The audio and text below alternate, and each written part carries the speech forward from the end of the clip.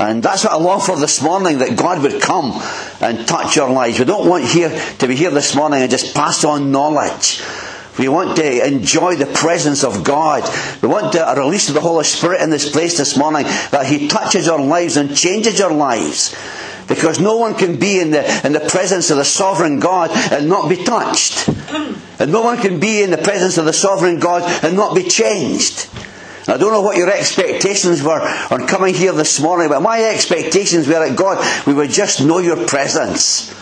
And you would touch my life as I preach the Word, and the words I give would be clothed in power and demonstration of the Holy Spirit.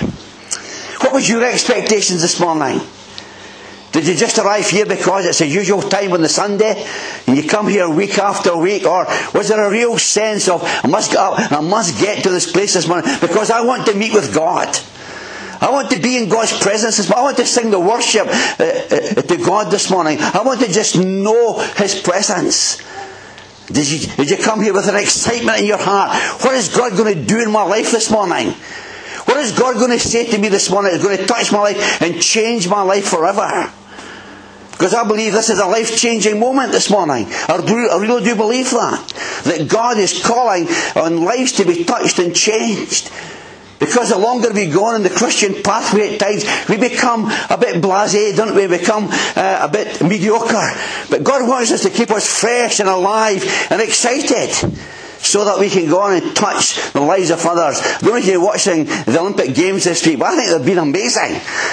You know, I really think the games in London have been absolute, especially yesterday, you know, especially our last night, you know, where 3 gold medals came, and people's lives were changed forever because they picked up a gold medal. Imagine when they were told that they were on the team. Imagine that moment they were told that they were going to represent Great Britain at the Olympic Games. Can you imagine the sense of honour and excitement that they were going to be on the Great Britain Olympic team? And yet here this morning, we are being asked to come on to a far greater team than the Olympic team. We are being asked this morning to come on to the side of Jesus Christ, to go forth and touch this world with His love and with His grace and with His mercy. And that gets me excited. I remember, well, most of you don't know me, but I'm from Bo'ness originally. Don't hold that against me. But it's a few miles east of here, maybe about 25 miles east of here. And I was born in 1945, the end of the war, and came to know Jesus Christ as my Saviour in 1954 as a 9-year-old boy. That I knew that I needed to put my trust in the Lord Jesus Christ. And in 1954, I remember it as clear tonight, or today, as it was that night, that I stayed behind. You stayed behind in these days. You didn't come to the front. You didn't stand in the aisle and say a prayer. You stayed behind. That was just the normal things in brethren circles that I was brought up in the Hebron Hall in Bo'ness. I remember as a 9-year-old boy just kneeling in the old forum seats and just saying, yeah, I'm a sinner and I want to accept you, Lord Jesus, as my Saviour. And that was the 26th of January 1954. And I remember always having a love for the Word of God. And as I got older, and about 13, I really got into the Word of God. And my mother would come through at 2 o'clock in the morning and say, come on, you've got school tomorrow. And I would have my Bibles and my dictionary and that out on the actual table. As a 14-year-old boy, into the Word of God, wanted to know more about the Word of God. And I had a paper job, and I remember having a few pounds in my pocket, and I jumped in the bus and went to Edinburgh. I knew where the second-hand bookshops were. I knew where all the second-hand bookshops were there that sold theological books. Imagine a 14, 15-year-old boy looking for theological books. But I used to go way through to Edinburgh, and especially to Finns up the bridges, because they had a huge, vast bookshop underneath the pavement. So you went down into the dungeons to get it. And I remember carrying home, as proud as anything, my first Strong's Concordance. You know, and these days you have to be strong to bring it. Because you remember the old Strong's Concordance. It's a bit concise now. In fact, it's on the computer now. I don't have to carry it about. But you know, I know, on the way back in the bus that day, I was so proud of having my own Strong's Concordance, you know. And I also remember maybe about 15 doing my paper run. I remember climbing a small hill. I could take you to the very spot in Bowness just now. The Holy Spirit stopped me as a 15-year-old boy and distinctly heard the call to preach the Word of God. Distinctly heard it. Imagine God Almighty wanting to speak to a 15-year-old boy with a paper bag on his back and short trousers. And these days you only got long trousers till you left the school, you know.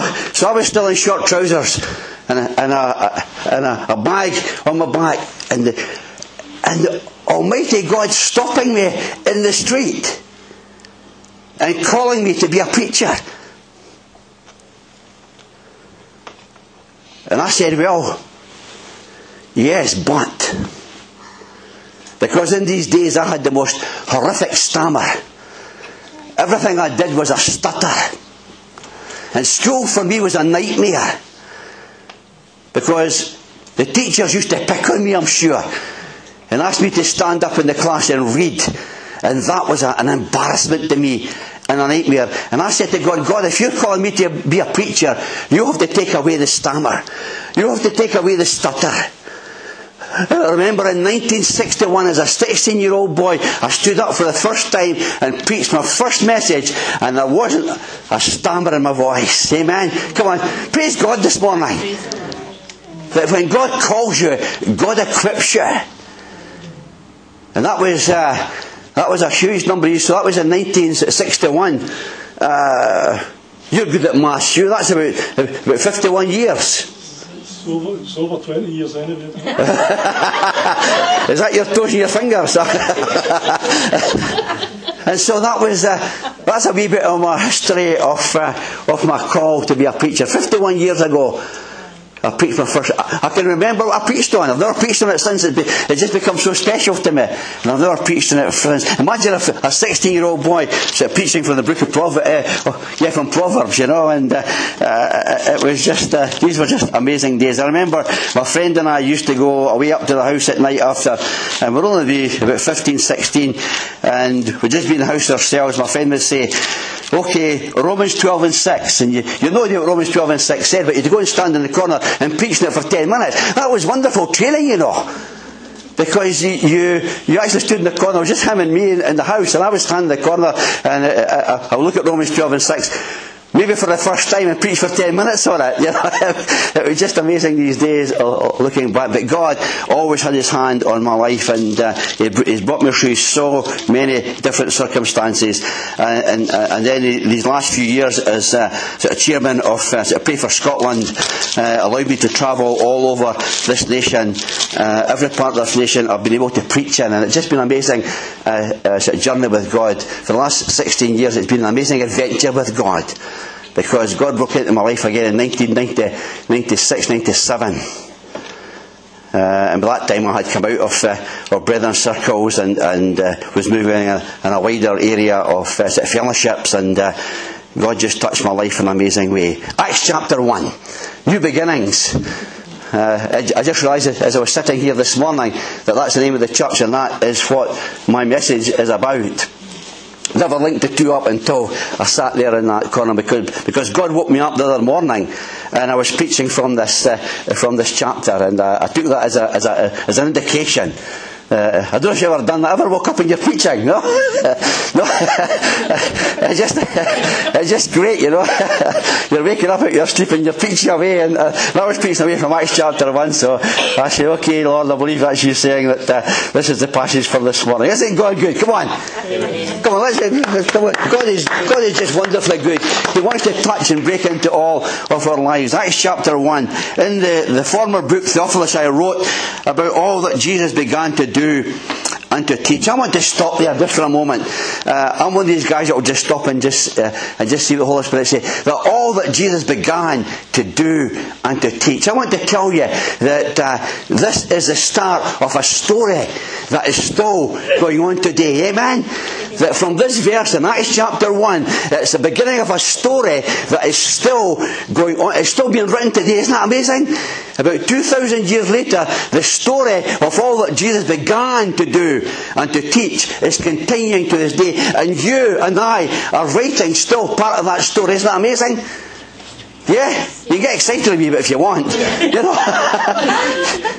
You can really get excited about this if you want. But isn't that exciting? That from Acts chapter 1, a story was beginning that is still being written today. What are you writing in the story this morning? Now that's the challenge. What are you writing in the story, the continuing story of all that Jesus began to do and to teach? What is the fellowship writing in this story? Because this story is ongoing. It's the unfolding grace of God in our world, in our communities, in our lives. It's a continuing story of all that Jesus began to do and to teach. You're not excited that you're in this story? Does that not bring this right up to date this morning? That you're in the midst of this story? That whatever you do in the name of Jesus for the kingdom is being recorded in this story? Will it be wonderful to read the completed book one day? Wouldn't it be wonderful if we're in the glory and the book of Acts is finally completed? And your name's in it. The things that you did for the kingdom are recorded in it. Imagine standing in the glory with Jesus and this story is unfolded. Does that not give you an impetus to get on there and to do the things that God's calling? See, I believe God is calling this morning. Because we don't only need new beginnings when we come to the Saviour. Constantly, as Christians, we need new beginnings. Because God calls us for seasons and He calls us again. And He calls us. What is God calling you for this morning? See, I believe there's a call of God in every one of us this morning. And He's asking us to come to the fulfillment of the destiny that God has put into your life. Because every man and woman born is born with a destiny. Isn't it wonderful that before the foundations of earth were ever laid, God had already written your story? Come on. You get excited about that? Yeah. That before God ever laid the foundations of the earth, He had written something about your life. Chosen in Christ from before the foundation of the world. So before everything you see was ever spoken into existence, God had already written something about you. Come on. Isn't that amazing? Do you want to continue the story in your life? Do you want to say, God, I want to just do everything I want to fulfill what you've written about me. Because every day that you live has already been written in His book. Before one of them ever come to pass. Isn't that amazing? That every day of your life has already been written in the book of God before ever one of these days ever came to pass. We are dealing with something amazing this morning. We are dealing with something that the world knows nothing about up there. That we are linked to an eternal sovereign God who has chosen us in Christ from before the foundation of the world. And He's calling us this morning. Yeah. How about you beginning this morning? You see, when these actual disciples are around the table here with Jesus, can you imagine the excitement that they were experiencing? They had seen this man on a cross. They had seen this man in a tomb. They had seen this man who they put all their hope in, dead on a cross. And here they're at a table or in a room. And He's speaking to them. He's passing on instructions for them. They speak about the kingdom of God.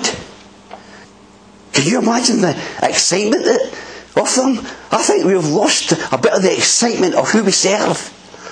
We serve a living Saviour. I don't know if you do this in church, but I want you to turn to your neighbour and say, He's alive. Come on. He's alive. He's alive. He's alive. We serve a living Saviour. We are carrying on the work that He started. We're continuing to write the book of the Acts. And I just had a quick look through the Acts this morning just to see, and there are over 50 places mentioned in the Acts of the Apostles.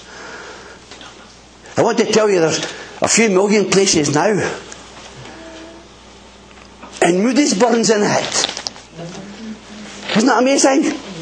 Moodiesburn is in the continuing story of the Acts of the Apostles. Because it's all that Jesus began to do and to teach. And so here they have an excitement. We think the early church is, wow, I'd have loved to be in the early church. You know, there must have been super holy spiritual people. Yeah? They weren't. The church that we're speaking about just now was made up of those who were despondent, of those who had doubted, of those who had been in despair, and even those who had been in denial who Jesus was. That's the early church was made up of. And Jesus in resurrection went and found every one of them. He walked on the road to Emmaus with the two that was in despair. We thought, and they're making their way away from, we thought that this was the man. And there might be someone this morning who's like that, a bit in despair. We thought that her Christian life would have flowed smoothly, or it went in a different direction. And Jesus himself draws near. And he turns despair into joy. Imagine them going back to Jerusalem with their hearts on fire, burning. We've seen the Lord. Wouldn't that be wonderful? We went out this morning with our hearts burning. We've seen the Lord. The Lord's came in our midst and He's touched our lives. He spoke to me. He's given me hope. He's given me direction. He's telling me that I'm still part of the story. Do you realise this morning, really, that you're part of the story? Come on. I'm asking you individually this morning, and answer before God. Do you realise that you are still part of the story this morning? That's amazing. That 2,000 years after this book started to be written, we are still part of the story. Does that excite you? It does me. God, what are you going to unfold in my life that's going to be written in this story to the praise and honour of your name? And the former books office, what time have I got to stop, by the way? Is it 2 o'clock?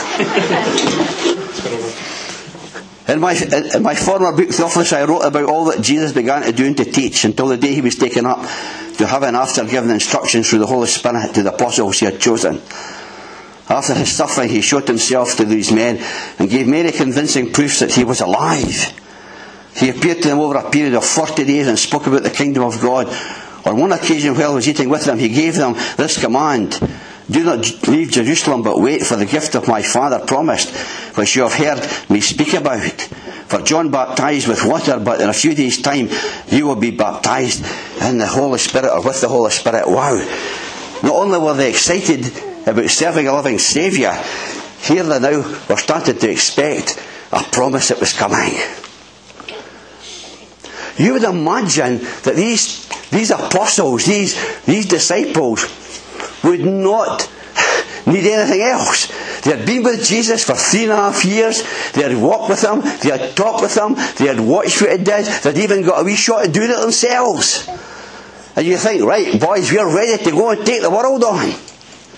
They had a training that no theological college in this world could ever give them.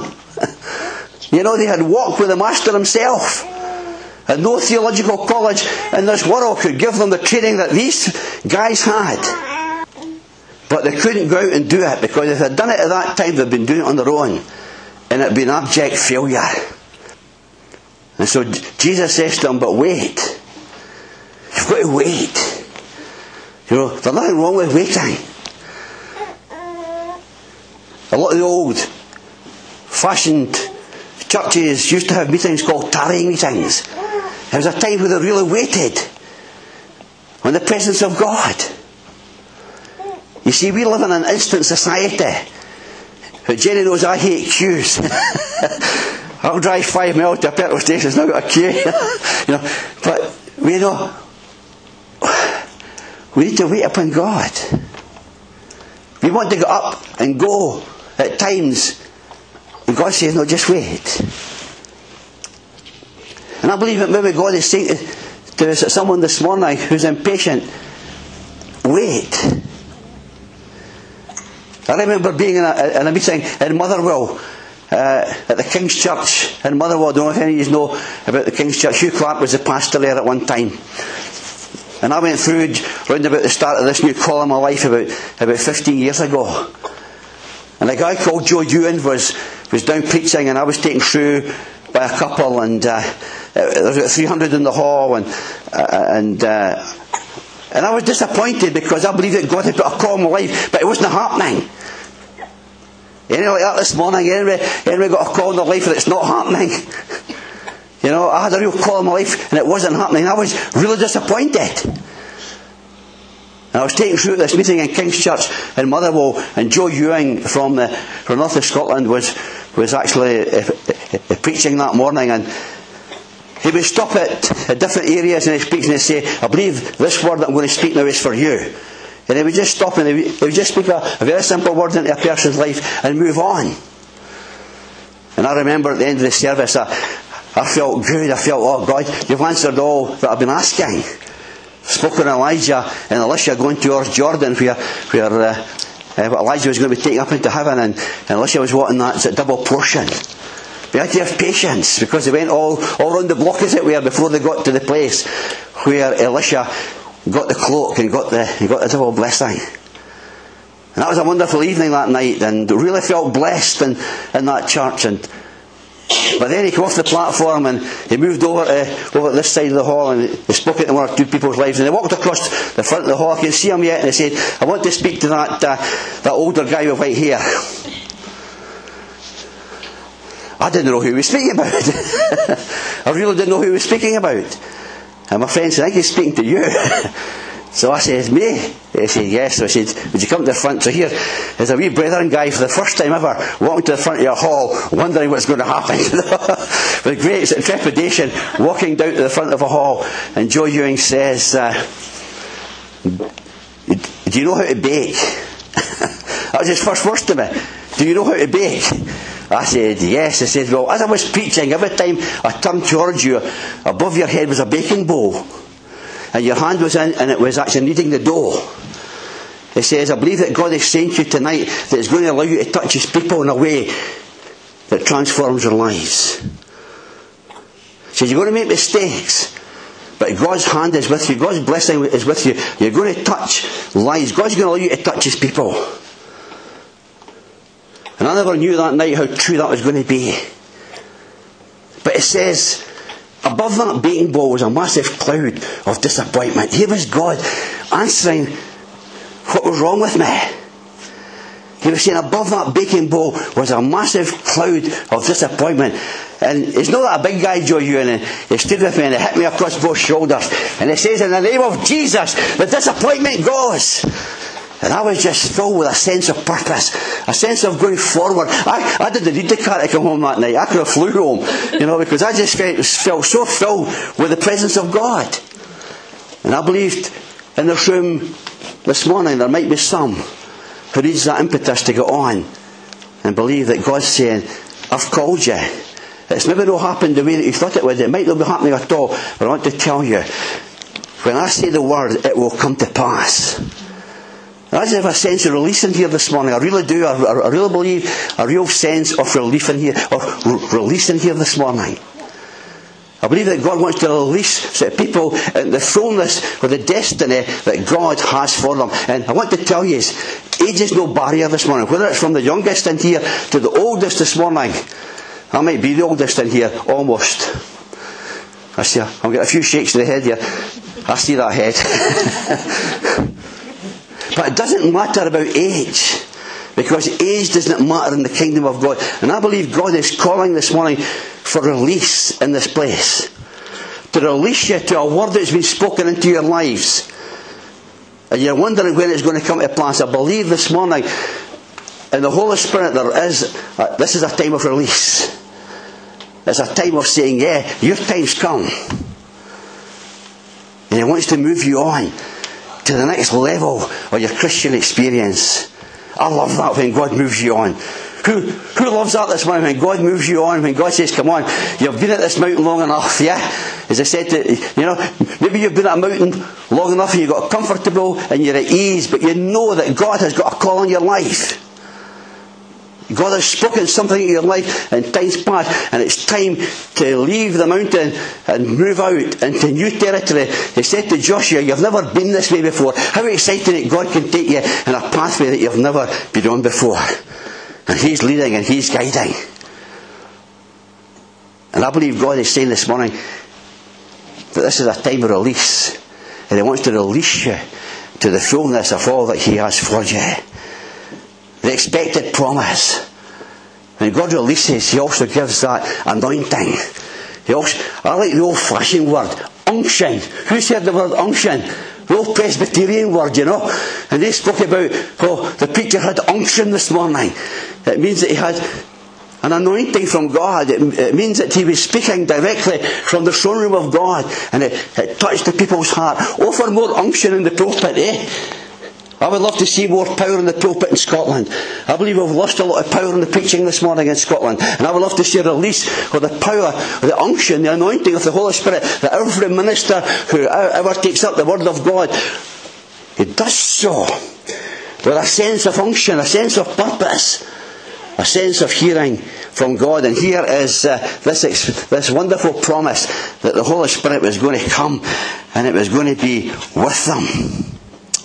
And then it says, so when they met together, they asked Him, Lord, I'm now at verse 6, and Lord, are you at this time going to restore the kingdom to Israel? Here is, they got excited about seeing the Saviour.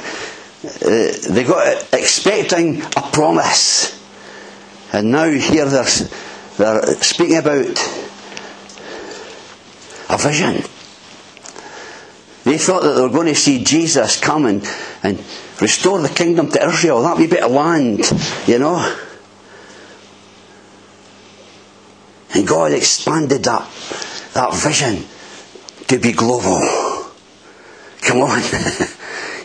God expanded that vision. He says, no, it's not about this wee bit of land just now. It's about Jerusalem, and it's about Judea, and it's about Samaria, and it's about the uttermost parts of the earth. And maybe God this morning wants to expand your vision. You know, as He did to these disciples, they were expecting that wee bit of land to be the centre of focus. But God says, no, it's global. That was the commission. I'm sure if you asked a lot of Christians in Scotland what the commission was, I wonder what the answer would be. Because I think we've lost the sense and purpose of commission. And we've got into this sense of come. I'll put a meeting on, you come. I'll put this on, you come. But the commission never has the word come in it. The commission has got the word go in it. And maybe God wants to expand individual visions this morning. Maybe He wants to expand the corporate vision this morning, or this fellowship, that you're part of what God's doing globally. You know, I was reading a book one day, and I'm trying to remember the name of the book. You know the name of the book, Jenny? Faith? No, that was no. I can't remember, but I'm not remember. But as I was reading that book, I came to a bit where he was in Uganda,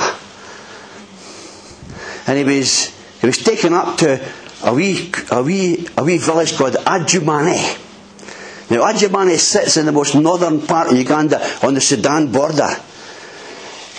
So up there in that village there's a church called the Adjumani Church, and it's made up with refugees who have flocked over from the border in Sudan, and they meet in this small church in Adjumani. Maybe about 200-300 of them. That's a small church in Africa. And their weekly offering is no more than $1. That's combined, that's not from every person. Their weekly offering is no greater than $1. But nailed to that tree is a sign. These folks will never leave that village. They'll never leave where they are. They'll never have anything that you've got or I've got. But I'll tell you, they have a real sense of the presence and purpose of God. Because nailed to the tree is this Adjumani Church. the centre for global impact and world evangelism. Come on, isn't that great? Is that not great? That nailed to that wee church in Adjumani up in the north of Uganda, a place you can only fly to really. There's no roads into it, and the people will never leave it. But they've captured something of the heart of God. They've captured that God is a global God. They've captured something that God is working amongst the nations. And they recognised that their wee part in that was important to God. Isn't that wonderful? That they were part of God's big jigsaw. And they nailed that to the tree as a confirmation. Adjumani Church, Centre for Global Impact and World Evangelism. What would you put out there? Would you capture something of that heart of God this morning? Would you capture something of the heart with the vision of the Lord Jesus? No, it's not about a wee strip of land. It's about Jerusalem. It's about Judea. It's about Samaria. And it's about the uttermost parts of the earth. And what you do here impacts God's global picture. I want to capture that this morning. What you do here in Moodiesburn impacts God's global work in the universe on this earth. Isn't that amazing? I remember being in Harris. I've got to think where I've been in that many places in regards to pray for Scotland. And I remember meeting with 2 Christian doctors in Tarbert. And they said, I would love you to drive and meet this old lady who is a prayer warrior. And I don't know if you've been in Harris. Anybody here been in Harris? You know the roads. Have you been down the Golden Road? You've never been down the Golden Road. It's called Golden Road because it costs millions to put in. It's only a single track road, but it goes down the other side of Harris rather than the main road that goes down. And he gave me his map in order to reach this old lady. And it wasn't a normal map, because if you're called out at night, if there's no lampposts, and it's pitch black. And so if you're called out at night to a lonely farm, they've got to count the cattle grids and the trees in order to reach. So every farm, they've got how many cattle grids they've got to go over. And when they see this actual certain tree, they know that that's the so he said, there's your map, that's where she stays. So when I got up in the morning, when I was going to catch the boat over to Uist, and I drove down the Golden Road, and I crossed the cattle grids, and I seen the walls, and I counted the trees, and I imagined this wee track, and I drove up this wee track. And I met this old prayer warrior, an old lady, and I spent the most amazing hour with her. And she had captured this. She would never leave that wee part of O'Harris. She would never travel again. And yet she had a sense that she was part of God's global kingdom. And she prayed with that in mind. And I'll ask you that when you pray in your personal lives or your corporate lives, you pray globally. You pray that you're part of what God's doing across the world. And your part adds to the next part, and the next part adds to the next part, and it's all working together for the glory of God. Listen, we're part of this amazing story. That has actually struck me this week more than ever, that we're part of this book that started to be written, and it's still being written. I'm going to close with another story. There's more I could say, but it's 12:10. I'm sorry I went over my time. I'm going to close with just another wee story. When I was doing the 50-day prayer walk around Scotland in 2007, again I ended up in Lewis. And we ended up in a village called Arnold. Now Arnold was the last place that experienced revival. Arnold and Barvis were the last 2 places in mainland Scotland that experienced real revival of God in their midst. With Duncan Campbell and that. And so I was up there, and I was told I should meet this old lady called Kirsty Maggie. And I said to the guy, I would love to meet this guy I was staying with. I don't know if any of you knew, I've read about the Lewis revival. The guy who prayed in the barn, this was his son. So this was really first-hand information. And I said, I'd love to meet Kirsty Maggie. She was 84 or 86 at that time. He said, she's just across the road. So I said, I would love to see her. So he went across and he came back. He says, "You'll see two of yous."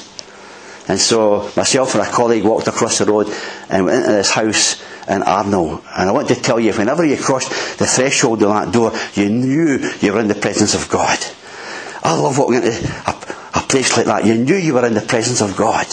And she sat in a chair in the middle of the room like a throne, and we sat in chairs round about her, and I asked her about her conversion, and her eyes rolled back the year. I could see her eyes and the joy in her voice, and she was recalling days when she came to know the Lord Jesus Christ as her Saviour.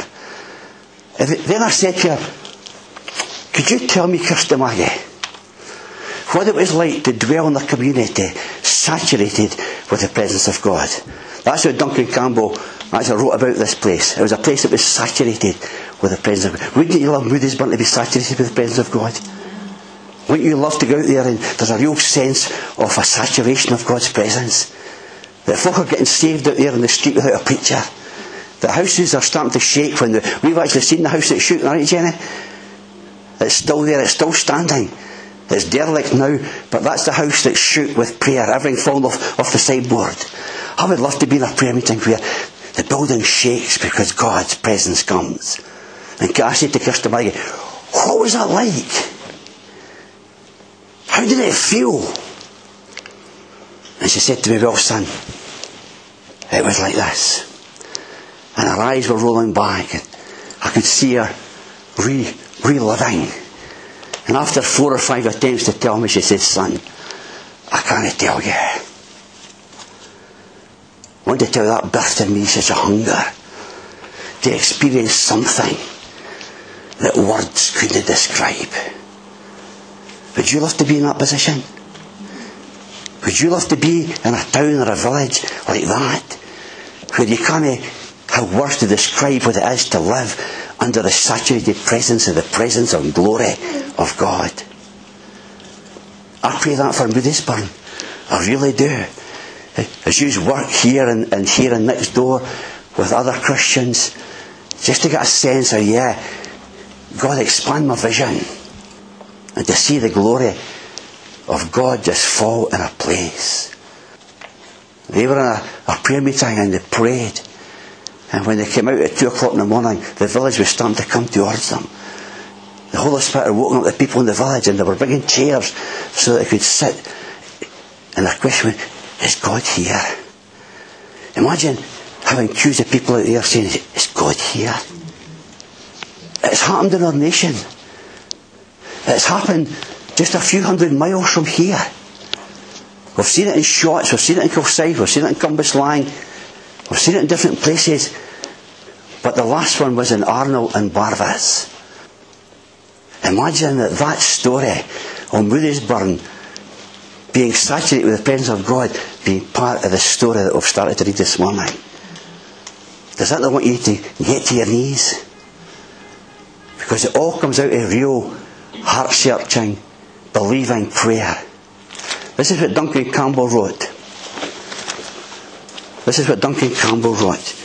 And Duncan Campbell was quoted as saying, "It is difficult to convey the sense of livingness that prevails in a community where God is working." Come on, I'm going to read that again. Duncan Campbell said, "It is difficult to convey," just like Kirsty Maggie, it's hard to describe it. It's difficult to convey the sense of livingness that prevails in a community where God is working. The very air seems to be tingling. The very air seems to be tingling with divine activity. I want to experience this. I long to experience this, where the very air in a place where we are is tingling with divine activity. Everything, the grass, the stones, the sea, the sky, seem to cry out, God is here.